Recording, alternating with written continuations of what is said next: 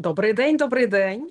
Ми з вами знову Оля і Оксана, нутриціологи, персональні тренери, і продовжуємо розвінчувати міфи, якщо правильно сказала, про все, що стосується харчування, фізичної активності, схуднення, здоров'я. І на сьогоднішній пост нас надихнула одна українська відома особа, яку звуть Маша Єфросініна. Вона вже не раз надихає, до речі. Вона нас дуже сильно надихає, тому що від неї ми чуємо дуже-дуже багато псевдонаукової Єресі. інформації, єресі, яка транслюється на дуже-дуже широку аудиторію. Якщо чесно, ми намагалися вгадати, чи наша аудиторія тут на подкасті якось співпадає з Машиною аудиторією, чи взагалі вам, слухачі, любі, буде це цікаво, чи для вас є Маша авторитетом. Але я думаю, що і багато хто фоловить, тому спробуємо. От, Оксана, розкажи, будь ласка, про пост, який ти побачила. Так, це була сторіс в Угу. Маші. Вона то недавно розказувала, як вона їздила в Туреччину. І в Туреччині Маша проходила детокс-програму в якійсь, коротше, там клініці. Ну, ми розуміли, що це проплачена реклама, це дуже чітко було видно. Це якась дорога клініка, де вона там сиділа і пила соки. Надзвичайної е, як це сказати, цілющої ефективності. Коротше, в Маші стрес, і Маша сказала, що вона поправилась на 3 кілограми. Їй треба було дуже швидко позбутися цих 3 кілограм, бо вони зумовлені стресом. І вона вирішила, що найкращий спосіб позбутися цього – це попити сочки з петрушки і шпинату. І от якимось магічним способом вони очищають організм, і з тебе там цих 3 кілограми виходить. Е, Повний бред. Е, тобто, ми оце з Олею якраз перед записом говорили, наскільки етично є в Україні людям пропонувати, ну, рекламувати таку фігню, які запивати стрес, який ми всі знаємо, звідки він походить, петрушкою і шпинатом. Да, тому що чому я думаю, і Маша прекрасно знає, ми всі прекрасно розуміємо, що в країні війна, в неї чоловік в На армії, фронті. на Угу. фронті, двоє дітей, втрата прибутку. Ну, це вже 10-та справа насправді, але тому вона і рекламує, в принципі, всяку фігню. І через те і є стрес. І що вона робить? Вона їде в Туреччину виводити цей стрес соками. Тобто логіка залізна. В мене стрес, тому я буду пити соки. Але той стрес, очевидно, що він не зменшується, але той факт, що вона змогла поспати там тиждень нормально і ніде не бахкала, це дуже великий чинник, Да, зміна який знижує атмосфери. стрес. Мгм. Це так само можна поїхати. Раніше їздили в Трускавець. М. Ти просто їдеш, тоді ще інтернету не було. Їдеш, тебе ніхто не чіпає, ти там 3 тижні п'єш водичку, пофіг, що там за водичка, головне, що ти відпочиваєш, твоя нервова система розслабляється. Тебе примусово заставляють розслаблятись. І це дійсно дуже-дуже корисно для здоров'я. Ну, можу пройтись так швиденько, потім Так. Чому ми тут так. зібрались? Ми тут Оля хочемо. перейде до Мгм. більш наукового пояснення детоксу, що воно таке і чого його не треба робити, мабуть. Але от в її сторіс дуже цікава єресь. Наприклад, детокс це не про схуднення. Детокс це про повернення енергії, здоров'я в тіло та організмі. Тобто за тиждень, п'ючи зелені сочки, ви собі повернете здоров'я. Яким чином, я не розумію. Це можливість розвантажити та відновити його. Розвантажити від чого ніхто не говорить. Коли говорять про токсини, їх ніколи не називають. Ви помітили? В Які будь-яких саме конторах, токсини? да, в Яка будь-яких хімічна конторах, формула? де вам продають детокси, вам ніколи не кажуть, які це токсини. Назвіть мені їх, і що конкретно вони роблять для вашого організму, що є таким поганим. І звідки ми їх виводимо? З клітин, з міжклітинного простору, зі шлунку, я не знаю, звідки ще ми можемо виводити. Далі Маша продовжує, З каже, лімфи. тисячі з вас пишуть мені, я набрала, хоча майже нічого не їм. Фігня, дівчатка, хлопчики. Ну, Да, давайте ще раз підкреслимо, що якщо ви нічого не їсте, набираєте, давайте подивимось, що саме ви їсте. Давайте подивимось, чи ви витрачаєте якусь енергію. І в 95% випадків те, що ви нічого не їсте, може насправді бути такою хорошою калорійністю. Може, просто ви ну, їсте маленькі порції, але гіперкалорійної їжі. Не хочу тут знецінювати страждання людей. В цьому плані дійсно можуть бути і проблеми з щитовидною залозою, і ну, всяке може бути. Можна опухати і затримувати рідину через різні хвороби або той самий стрес. Але дуже часто, якщо ви нічого не їсте, поправляєтесь, ви просто не в дефіциті калорій. І треба дивитися, що саме відбувається. Це не завжди проблеми якісь медичні, це можуть бути поведінкові проблеми. Щось сталося, ви перестали рухатись, там десь виїхали в інше місто, порушився режим і почали поправлятись. І ми не кажемо, не йдіть до лікаря, просто скорше це проблема поведінки. Що саме змінилось в вашому стилі життя? я вийшла детокснути після круасану. О, малинку Оксана їсть для тих, хто нас слухає. З'їв круасан, тепер з'їж малинку, Детокснула, щоб детокснула. очиститись від круасану. Чому? Вот. І Маша про це також тут пише. Є ствердження, що саме продукти рослинного походження, зелені, запускають всі очищувальні механізми в організмі. Неправда. Які Неправда. продукти? Ви про що? У нас є печіночка, у нас є нирочки, в нас є сечовипускальний процес, в нас є ем, як, мені в голову Легені від сказав, шкіра. легені і шкіра. Вони всі роблять свою роботу. Постійно, їх не треба запускати. Якщо б їх треба було запускати, ми б вже вмерли від перетоксифікації. Плюс наші органи, продовжує Маша, які відповідають за детоксифікацію, і які завжди зайняті тим, що мають перетравляти їжу, відпочивають від поступання важкої їжі. Їм не треба відпочивати, вони для цього створені. Да. Е, Це їх робота, вони це постійно роблять. Важка, не важка. Ну, якщо ви постійно їсте важку їжу, то вам треба щось з цим робити. Ну, змінювати дієту, змінювати спосіб життя. Проблема в цьому. Детокс не вирішить цієї проблеми, якщо ви тиждень не поїсте важкої їжі. Ви не станете здоровим, ви не перевернете все, що ви заподіли своєму організму переїданням, важкою їжею, так би мовити, алкоголем, недосипами, стресами. За тиждень ви нічого не зробите. Ви будете відчувати, що ви це зробили, бо це така психотерапія. Ви доклали зусиль, ви поїхали в Туреччину, ви пили ці огидні соки.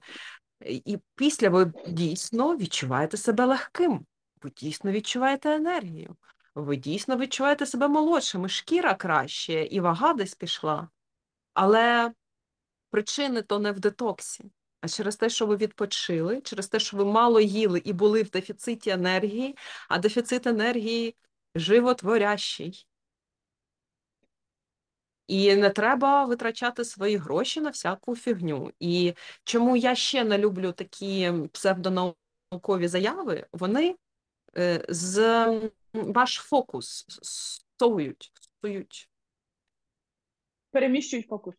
переміщують фокус з дійсно важливих речей на якусь фігню.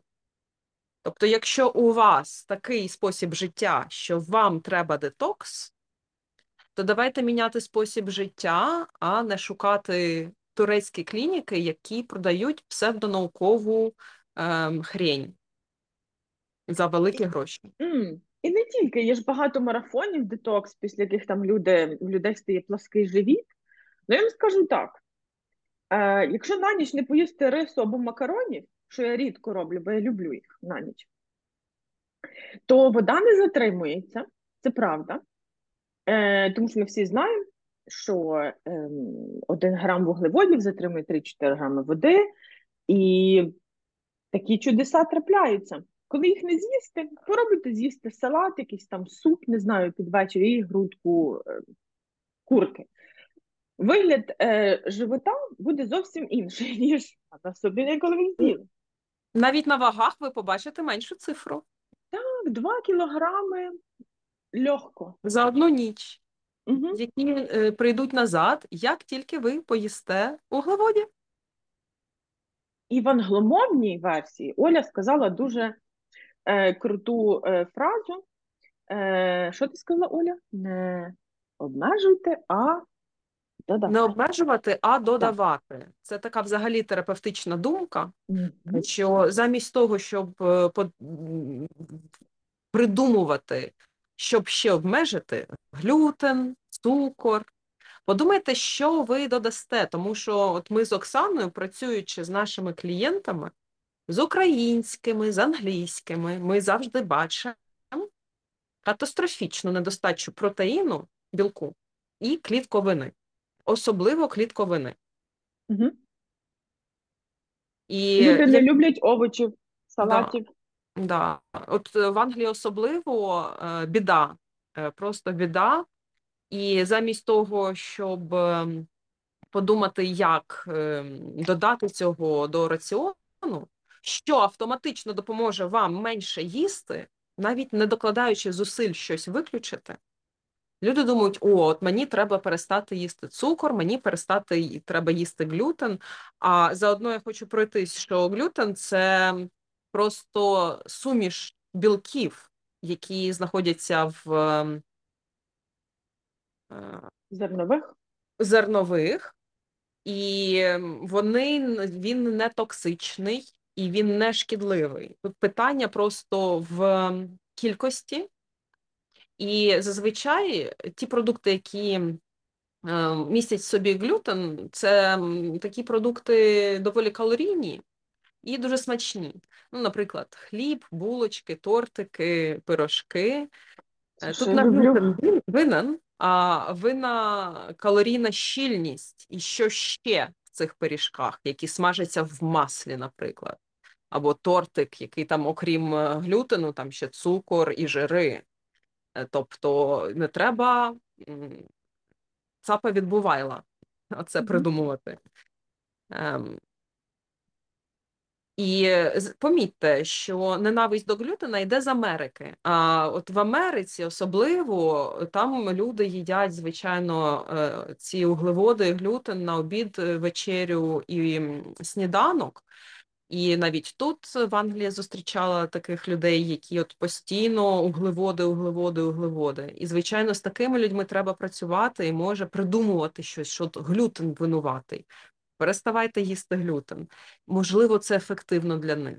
Але якщо ми візьмемо середньостатистичну українську жінку, яка їсть там зранку або яйця, або вівсянку на обід, гречку з якоюсь котлеткою або борщик, а ввечері теж якусь притомну їжу, хай там буде і хліб, і може якісь макарони, але невелика кількість. Взагалі-то дієта нормальна. Не треба ще з неї виключати глютен і його звинувачувати. Розумієте, для кого цей меседж? Для американців з ожирінням, в яких жахлива дієта, чи для середньостатистичної української жінки, в якої, в принципі, все нормально, треба трошечки підрегулювати там активність і білок і клітковину. Так, білок і клітковина. Я підтверджую. Момент, де в людей катастрофічно не вистачає. Хоча в Україні з культурою супів все не так погано. Бо тут же сендвічі з чіпсами їдять. Да, да. І інколи я от в себе, коли ми йдемо на ланч, і на роботі ти сидиш за столом, нас сидить, наприклад, шестеро. І ні в кого нема салату в одної мене. І це просто от При тому, що салат є в наявності в цьому зелений в цій шпинат, кав'ярні. до речі, шпинат з руколою, зі всім, зі всім. І Мгм. оця штука завжди залишається наповненою. Вона ніколи не зменшується. Зменшується штука, де є паста, холодний салат з пасти, де є холодний салат з кускусу там і так далі, де є ці чіпси смажені, картопля смажена фрі, вона розходиться як гарячі пиріжки. Супів теж ніхто ніколи не там чуть-чуть бере. Я перший йду там до супу, і це цікаво. Вони дивляться на мене, що в тебе повна тарілка. Я кажу, в мене тут шпинату ціла. Кажу, так виглядає, ніби я їм за п'ятьох, а він шпинат великий. І це дуже цікаво спостерігати культуру. В них немає культури супів. В Україні є культура супів, а в супах є багато овочів. Ем, і демонізація цукру і глютену приводить до того, що людям ще більше його хочеться. Чим більше ви обмежуєте, тим більше вам хочеться.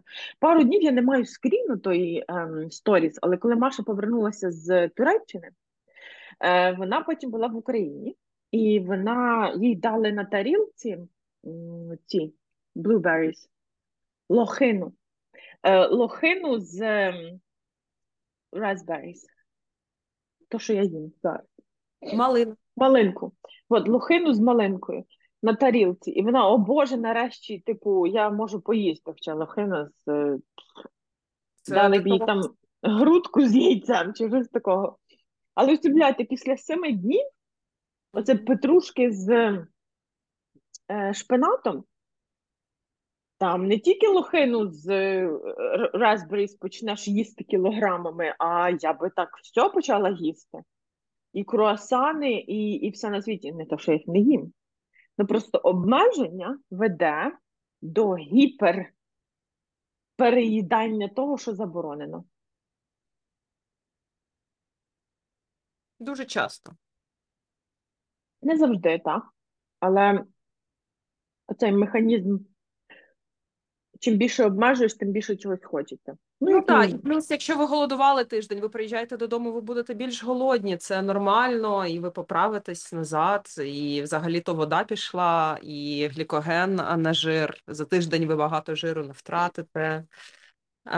Хочу ще додати про цукор. Ну, дуже часто бачу, навіть серед притомних людей, що вони відмовляються від цукру.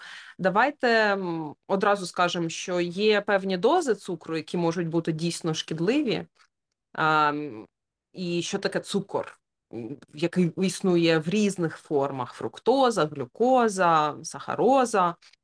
І це просто тип углеводу, який слугує важливим джерелом енергії для нас. для мозку в першу чергу. Для мозку ми не кажемо їжте цукор ложками, будь ласка, але не забувайте, що цукор, наприклад, є і в молочних продуктах, які для нас корисні, наприклад, той же кефір. Якщо ви боїтесь там молочних, то до кефіра вже ніхто не пристібається. Це здорова їжа для багатьох, і там є цукор в природньому його стані. І якщо ви цей цукор берете з кефіру або з фруктів, він, в принципі, має той самий вплив на організм. Єдине, що якщо він з фруктів, то ви ще і споживаєте вітаміни і клітковину з цим цукром, і через те такий ефект загальний це користь. А якщо ви їсте білий цукор ложкою, то там нема з ним клітковини і вітамінів. І якщо ви їсте його багато, то, звичайно, це кожен раз ваш організм трошечки челенджить, дає виклик. Але ну, не можна просто сказати, що от все, я наїм цукор. І думати, що це якось магічно на вас вплине. Ні, просто у всьому має бути якийсь баланс, і трохи цукру в порівнянні з ноль цукру, з нулем цукру, не дасть вам великої переваги. Отак. Тобто, якщо ви відмовитесь від цукру взагалі, порівняно з тим, якщо ви будете їсти цей цукор в маленьких кількостях, то між цим нема великої різниці. Мгм. Зато ви не будете себе відчувати це обмеження, що мені більше не можна ніколи. Дуже мало людей дійсно може психологічно ніколи більше не з'їсти цукру. Є такі люди, в них там є свої причини, сенси, певна робота мозку, але для багатьох така відмова від цукру тільки робить гірше і заставляє вас любити цей цукор ще більше. Прекрасно. Що ми тут хотіли донести? Так, щоб підсумувати. Не ведіться на детокси. Ми не знаємо механізму того, як це все працює, тому що в нас є органи, які працюють за виведення непотребу з нашого організму, які працюють прекрасно, вони чогось там і є. Ем, Відчуття легкості. Якщо ви хочете відчуття легкості, то прошу 5 днів попили сочків, порухались, вам буде легко. Але то, що там це повертає здоров'я, робить якісь магічні маніпуляції з вашим організмом, неправда, тому що немає науково підтверджених фактів або взагалі історій чи експериментів, де ви підтвердили так, 7 днів пиття сочків вам сильно там зроблять погоду із гормонами і зі всім на світі. З гормонами це взагалі окрема історія. І там дуже мало досліджень, і ми дуже мало знаємо про, як сказати, про їхнє функціонування в організмі і насправді що на що впливає. З іншого боку, інший меседж дуже корисний від Олі. Замість того, щоб думати, чому обмежити себе, подумайте, що додати. А додати найкращу клітковину, от зараз починається в Україні сезон зелені, овочів і фруктів. Помідори. Помідори, які смакують як помідори, до речі. Пахнуть помідори. Їжте оце все. Трошки з творогом, сметанкою, салатики додавайте, е, ягоди почнуться, всякі там Да, і не ягідки. забувайте ще про небезпеки детоксів, таких голодувань. По-перше, для жінок, які вже худі, такі голодування, урізання вуглеводів і тому подібне може негативно вплинути на ваше гормональне жіноче здоров'я. Також такі тижневі майже голодування будуть вас позбавляти вашої м'язової маси, а її дуже важко нарощувати, а вона дуже важлива для якості життя і метаболізму, і метаболічного здоров'я, гормонального здоров'я, а також імунітет. Хочете погіршити імунітет, поїдьте на детокс. Мгм. Якщо не вистачає якихось вітамінів, підіть, зробіть блад-тест, аналіз крові. Подивіться, чого не вистачає, якщо треба щось підпити, попийте. Але отак навмання сідати на петрушку і шпинат сенсів Да, немає. якщо у вас стрес, то зі стресом треба працювати методами працювання зі стресом, а не зеленим соком. Є різні техніки, методики, інструменти для того, щоб працювати зі стресом. Навіть той же терапевт, якщо він хороший, то він буде набагато краще для вашого здоров'я, ніж соки. Ну от, я думаю, що ми розказали нормально, та, про детокси. Якщо Да, вам пишіть попадається, питання, бо це взагалі широка тема. угу. Ми намагались так казати на основні проблеми. Основна причина, чого вони так рекламуються, це бабло. Тому що це легко, 5-7 Так, днів це ціновий посидіти маркетинг. на якомусь Давайте чайку. очистимо вас від М, всього зайвого, м. Але механізму насправді ніхто не пояснює. Так що не ведіться. бо нема того механізму. Є от Е, психологічний механізм, що я досягла чогось і поголодувала, і класно, відключилась. Як тільки у вас з'являється бажання поголодувати або детокснути, пишіть нам. Е, ми відмовимо, професійно відмовимо таке робити. Ну що, якщо є якісь запитання, пишіть, дзвоніть, заходьте, ми будемо раді. А наразі до наступних зустрічей. О, в нас на наступний тиждень буде гість, так?